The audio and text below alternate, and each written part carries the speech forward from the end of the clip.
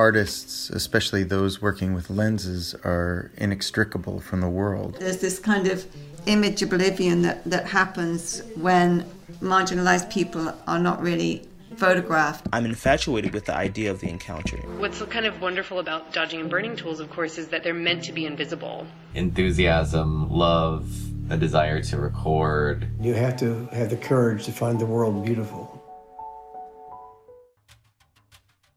Welcome to the Lightwork podcast.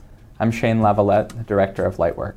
As an artist-run, nonprofit organization, Lightwork has been supporting emerging and under-recognized artists working in photography since 1973. We host an international residency program, a public access lab facility, and showcase artists' work through exhibitions and publications, including Contact Sheet, one of the longest-running photography journals in the world. Consider supporting the mission of the organization by becoming a subscriber to Contact Sheet today, online at lightwork.org. Over the years, Lightwork's multiple galleries have featured over 500 exhibitions. Each year, 4 exhibitions are installed in our main gallery, the Kathleen O. Ellis Gallery, accompanied by a printed issue of Contact Sheet. In recent years, along with each exhibition, we've asked our exhibiting artists to take a few minutes to discuss their work and some of the ideas that drive their creative practice. You can see the work of these artists in the pages of Contact Sheet or on our website at lightwork.org. Here's Todd Gray discussing the work in the exhibition, A Place That Looks Like Home. We hope you enjoy listening.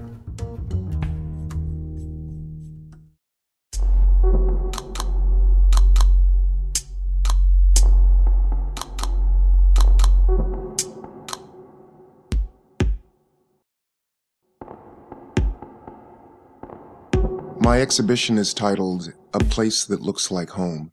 What I'm doing is showing the work I've been making over the last couple of years, which is from the position of a subject in the African diaspora. My MFA thesis was basically a re-examination of my archive of photographs that I made of Michael Jackson in the late 70s and early 80s through the lens of race, class, and gender. What I've done in this iteration of the work is to combine it with my archive of photographs from Ghana, really looking at Michael Jackson not as an individual.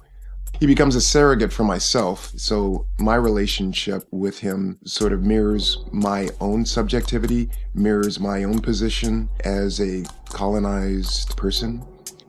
I use images of places near slave castles, of places of historical or personal meaning. I use those and collage them with images that I've made here in America. I'm gathering frames that I find in South Los Angeles that once hung in the homes of families in the area, so that there is the patina of history present in the frames. And then this collides with the photographs from Ghana, which collides with the photographs from the 80s, and they become polymorphous. They change forms. They inform each other, and the work becomes quite complex in that way. In the last year or so, I started using photographs from the Hubble telescope because I wanted to expand the point of view. I wanted to really gesture to our position in the cosmos, to take a macroscopic view of where we are. This work is very much a self-portrait. It's an investigation into my past. It's a way for me to reveal other aspects and dynamics that are at play in my unconscious that only come to mind through the investigation of images that I've made in the past. And then by combining these images, I'm really trying to find my position and create my own story, my own narrative. I really want to create a plurality of identities and not just one identity. I'm polymorphous, meaning I change shapes depending on my emotion, depending on my place and geography, the time of day, and so forth and so on. So I am really using this work to examine the plurality of identification as opposed to a singularity of identification.